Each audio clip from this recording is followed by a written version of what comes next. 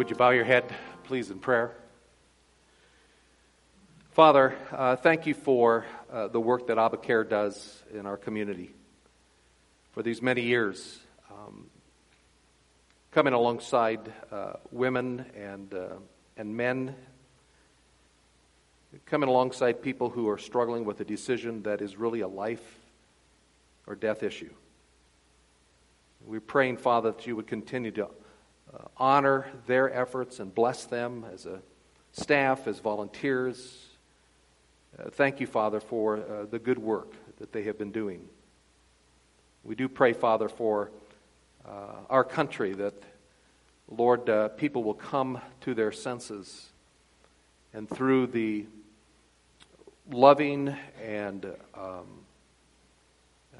carefully reasoned speaking of your people in the marketplace, in our communities, we can raise this awareness. We can stand for life, as well as, Father, coming alongside people who, the many millions and millions who have made that choice for an abortion and are now struggling with the results of it and the consequences, that they can find either new life in Christ or the abundant life as a believer in Jesus Christ that He came to offer. Thank you, Father, for the opportunity we have to support Abba Care. Thank you, Father, for their faithfulness to you. As we open up your scriptures, Father, help us to have clarity in our thinking through your Holy Spirit, obviously not through the speaker, but just give us clarity and understanding and speak to our hearts, Father. What is it that you want us to hear today? And may we hear it in Christ's name. Amen. Our friends down at Abba Care, I think, find some of their greatest encouragement as they are on that front line of ministry, knowing that they are not alone, that there are many, many churches in this community, many volunteers, many people praying for them, supporting them. They're in the fight for life, knowing that they're not alone. It makes a big difference. On Thursday, as Ashton mentioned, 6 of our FBCers returned home from Kenya. And they had been in the northwest region of Kenya, ministering to some churches up there that we are involved in and support and partnering with. And some of these Kenyan believers, it was the first time that they had connected with anyone from Fellowship Bible Church. It was the first time they got to meet anybody from Fellowship Bible Church. And the team that went will tell you, and Ashton mentioned it, how thankful and how appreciative they are that there's a church out here in Winchester, Virginia, wherever that is if you're a Kenyan.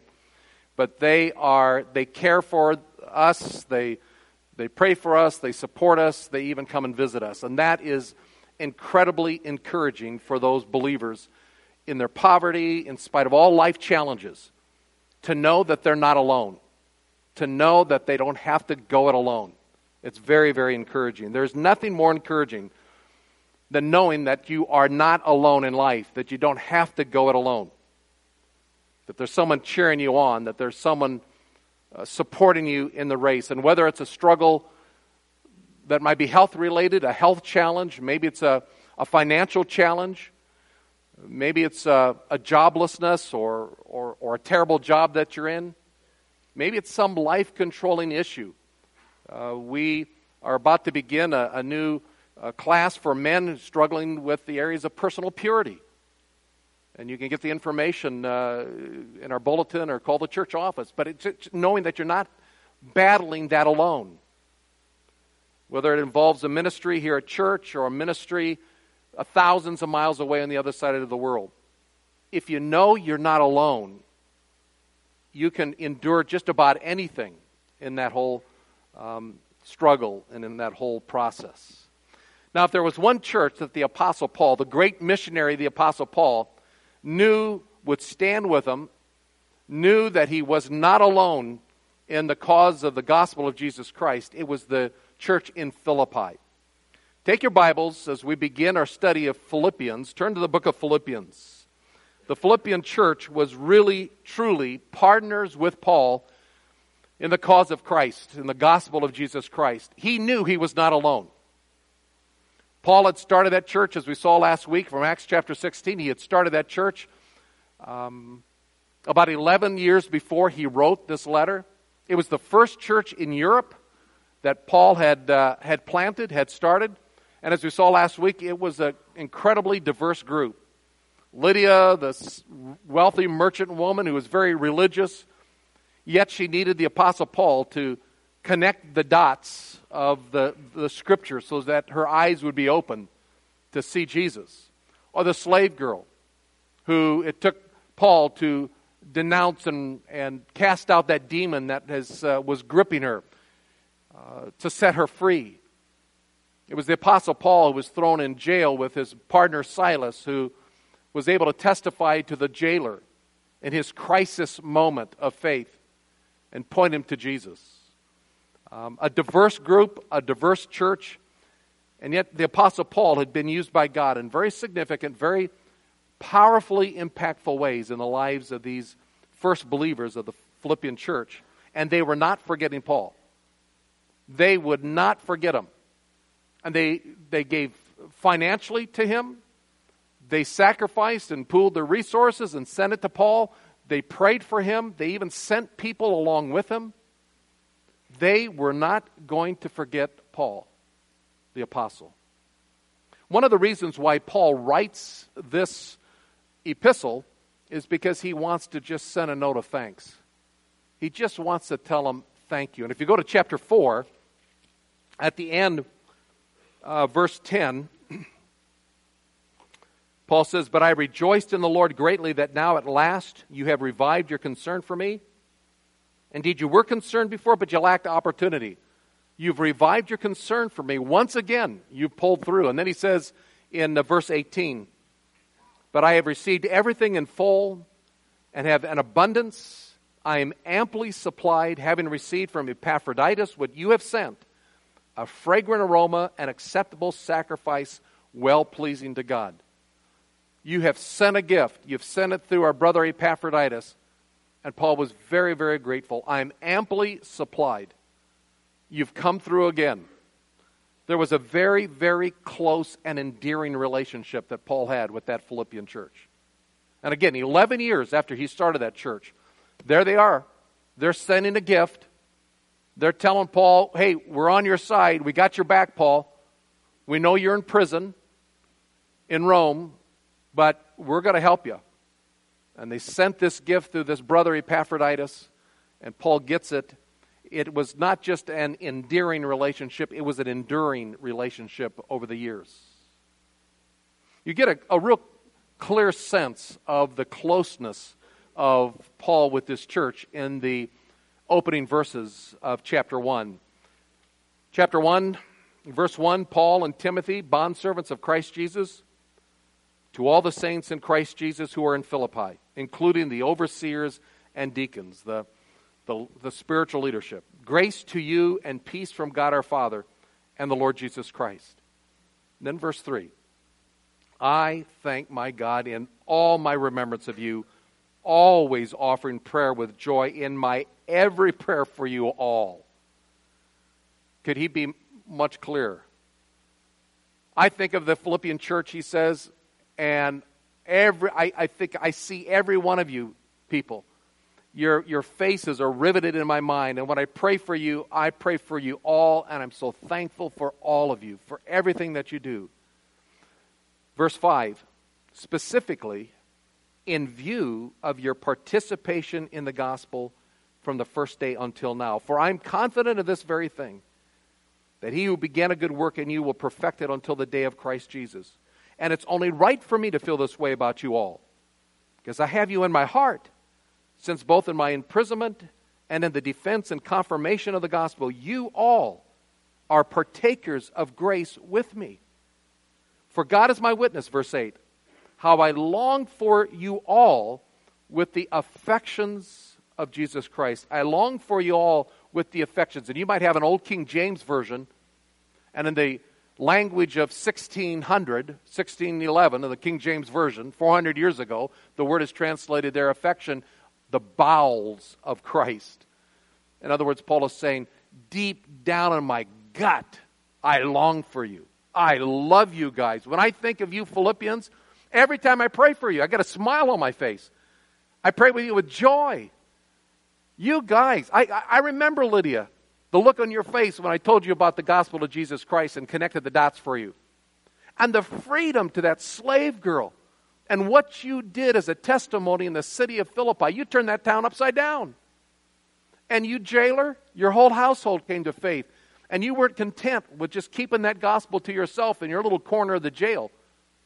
You proclaimed it. You participated. I long for you in the very inner guts of my being. I love you guys. He knew that they had never forgotten him. And he cared for them, he loved them, and he knew they were fellow workers with him for the cause of Christ. In verse 4 and 5, Paul says that. He remembers and he prays for them with joy because of their participation in the gospel from the very first day until right now.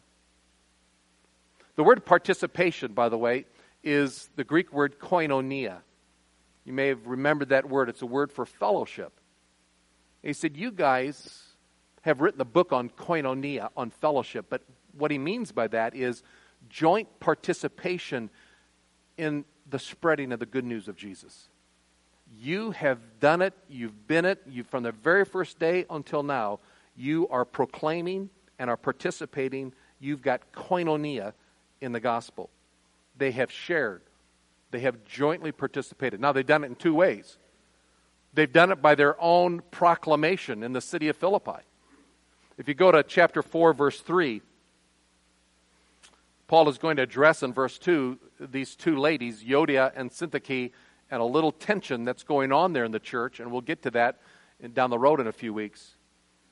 But in verse 3, he says, indeed, true companion, I ask you also to help these women who have shared my struggle in the cause of the gospel, together with Clement and all the rest of my fellow workers whose names are written in the book of life. Yeah, there might be a little conflict going on right now with Euodia and Syntyche, and we'll deal with it, Paul says. But he said, these gals, as well as the rest of the church, you have shared in my struggle for the cause of the gospel. You have been on the front line. You have been ridiculed. You've been laughed at. Maybe you've even lost your jobs. But there in Philippi, you have struggled for the cause of the gospel of Jesus Christ. You have participated. You have had koinonia in spreading of the gospel. That's one way they have done it. But the second way they've done it is what we saw earlier in chapter 4, verse 18. They have given financially. They have sacrificed. They have pooled their resources. They've collected their offerings. And they've shared it with Paul so that he could continue his work in the proclamation of the gospel. Now, Paul says in verse 6 that there's something else that's going to bring him great joy. When he thinks of their participation in the gospel, Paul says in verse 6 that he is confident of this very thing, that he who has begun a good work in you is going to perfect it, complete it, until the day of Christ Jesus. Paul is saying, now, I've got something else I want to be joyful about. And I'm joyful, and I just laugh in the Lord when I think of you Philippians, because the good work that has been begun in you. And what's the good work? Well, in the context, it's their participation in the gospel. It's their financial giving. It's their personal proclamation and engagement of the gospel of Jesus Christ. That work that you're doing in Philippi, and through your gifts around the world, in the known world of the Roman Empire, God is going to take that good work and He's going to bring it to completion and perfection right up until the day of Jesus Christ when He returns, when this world comes to an end. In other words, Paul is saying, you Philippians, you may not see it, you may not even know about it happening, but that money you gave me has given me opportunities to share the good news of Jesus in places you will never go. But God is going to take your good work vicariously through me as I share the gospel around the Roman Empire. And he's going to take it, and he's going to perfect it and complete it, and you'll never know about it until the day of Christ Jesus, when you're standing there before the throne of grace.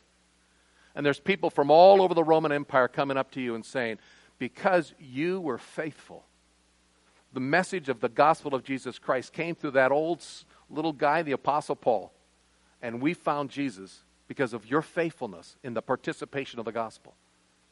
It might be someone in Philippi itself. They shared something maybe to someone in their homes, neighborhoods, at their work, on the street somewhere. They may never have seen it again. Philippi was a major commercial center on the Ignatian Way in Rome. And many, many travelers came through Philippi.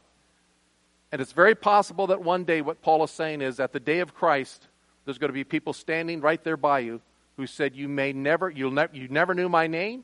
You didn't even know I existed. But when I was traveling through, I heard you proclaim Jesus on the street corner in Philippi, and I came to faith. And Paul is saying, I said, I'm so confident that God can take what you have done in your participation in the gospel, and he's going to perfect it and complete it till the very day of Christ Jesus.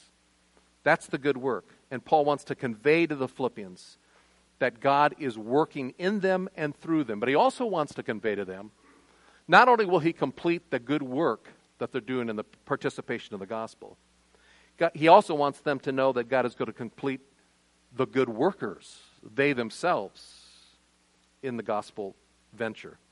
Paul is excited about what God is doing in the Philippian church.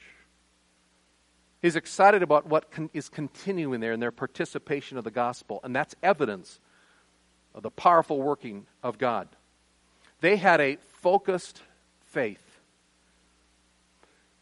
But Paul is also concerned, and that's why he's writing this epistle.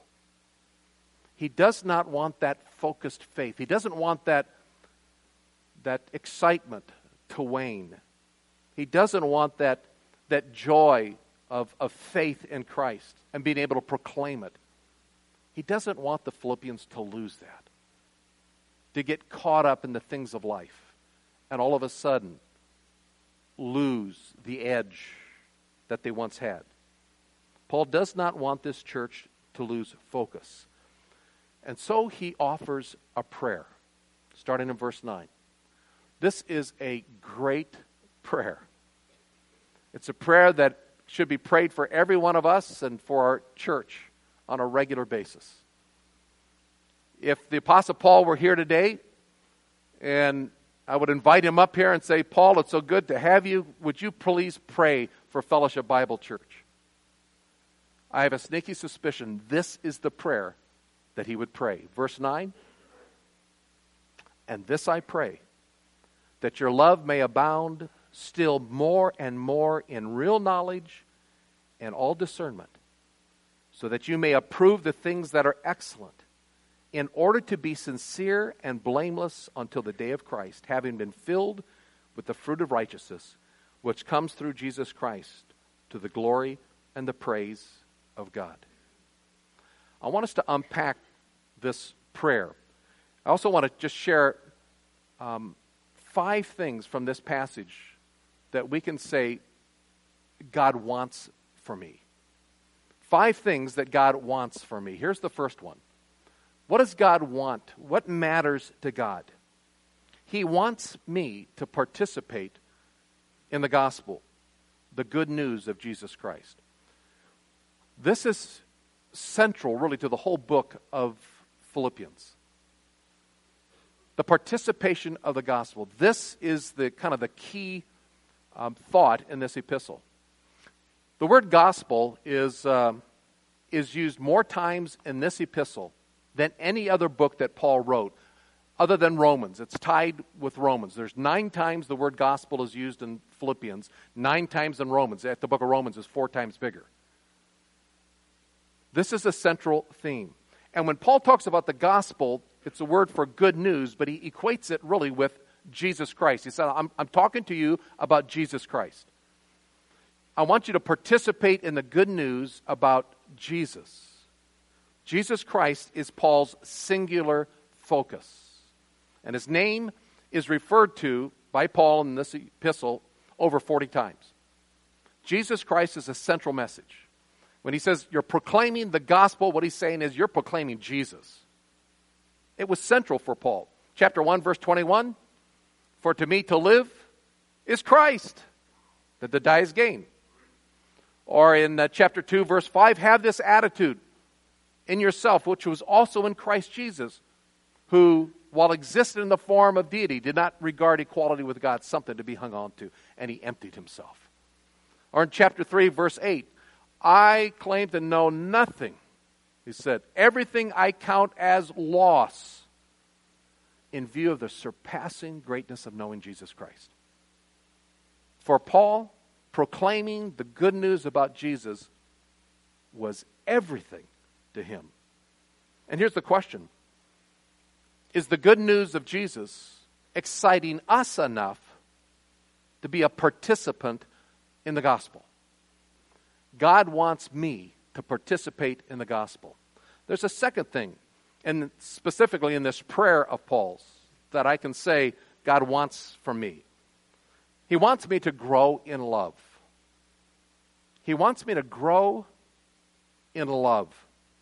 Now, verse 9 begins by this. This is my prayer, he says. That your love may abound still more and more.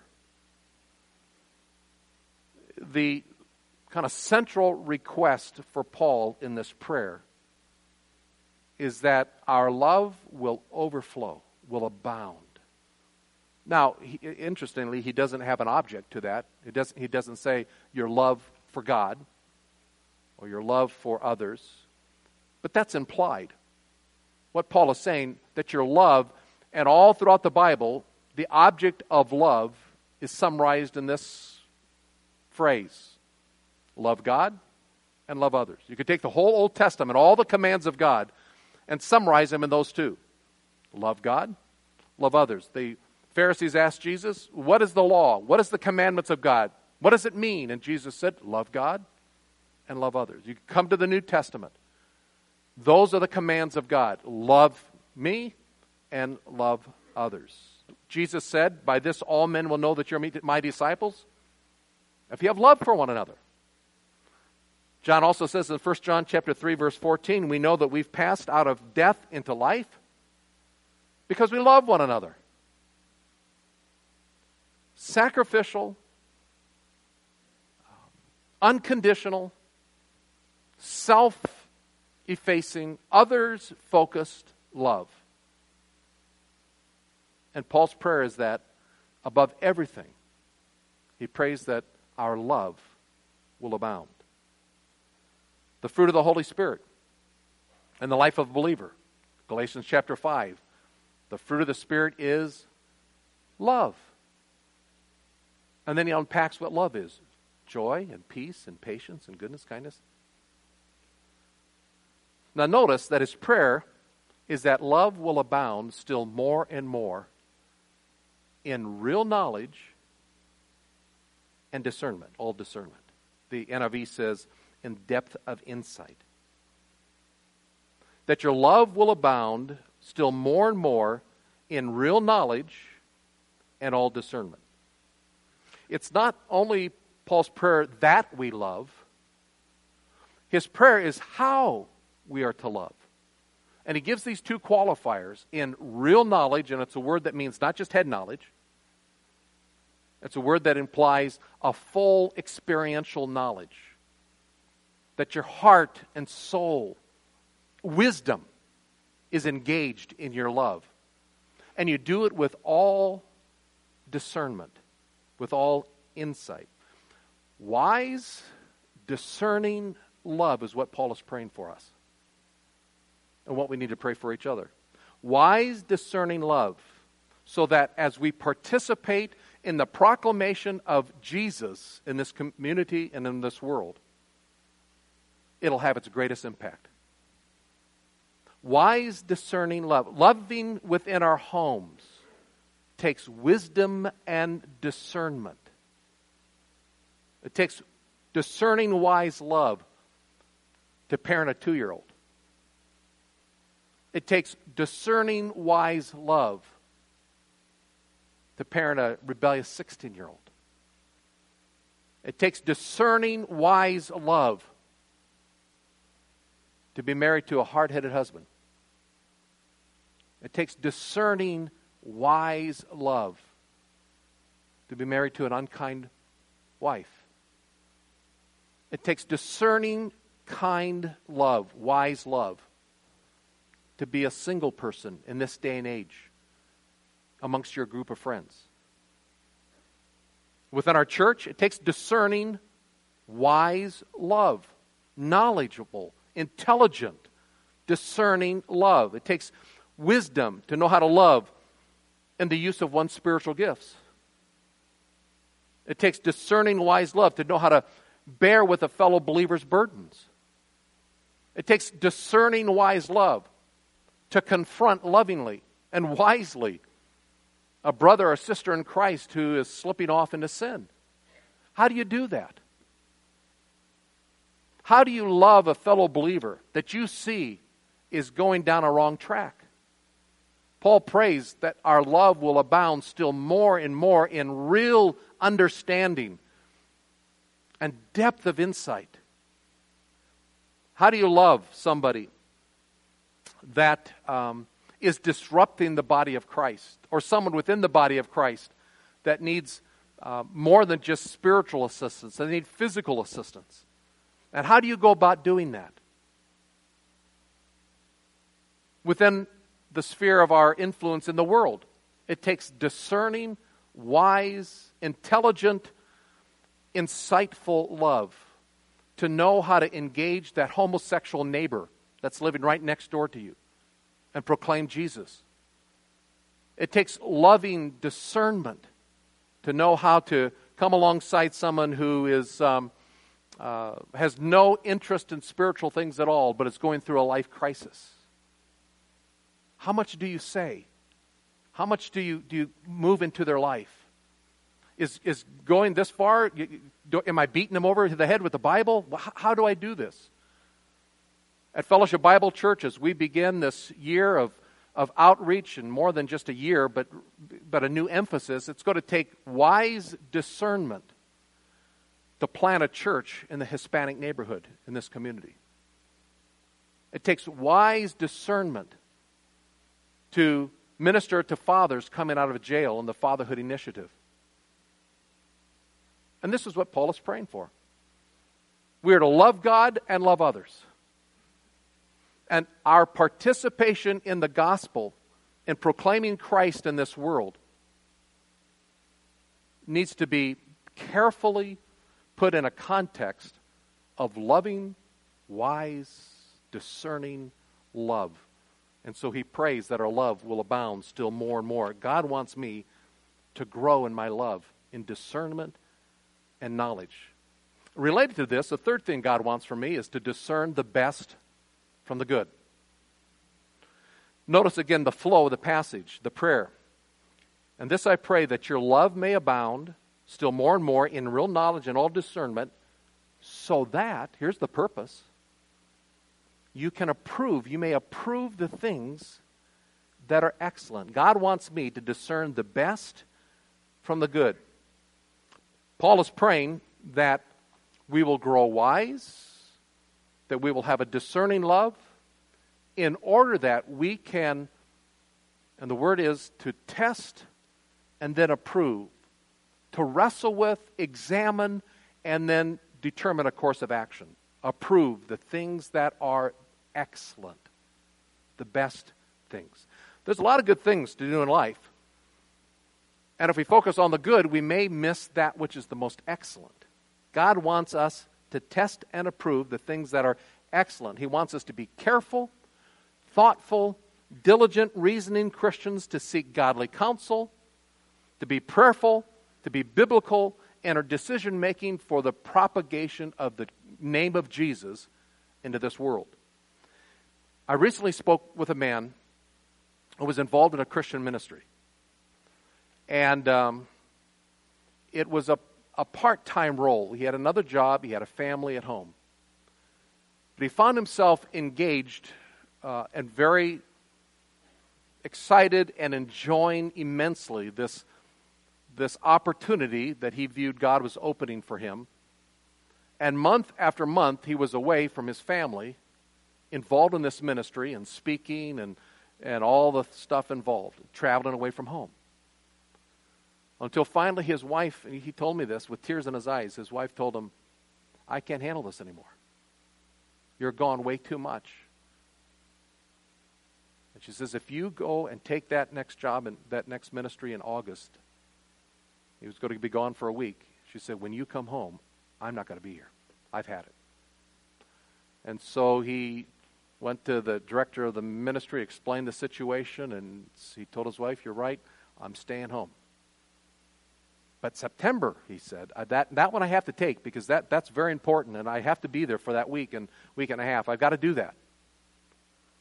He went in September, comes home, and his house was empty.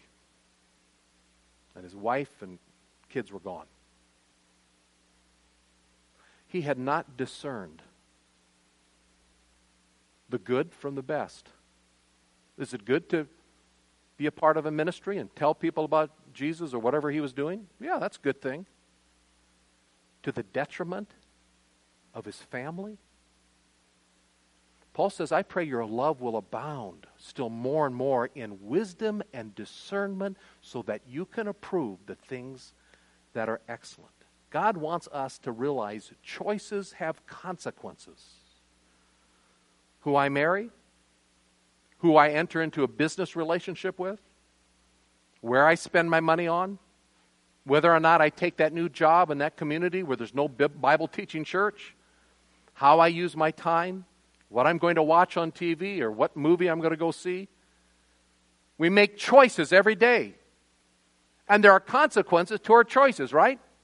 And all Paul is saying is, I'm praying that your love for God, your love for others will abound still more and more with real insightful wisdom so you can test and approve that which is excellent.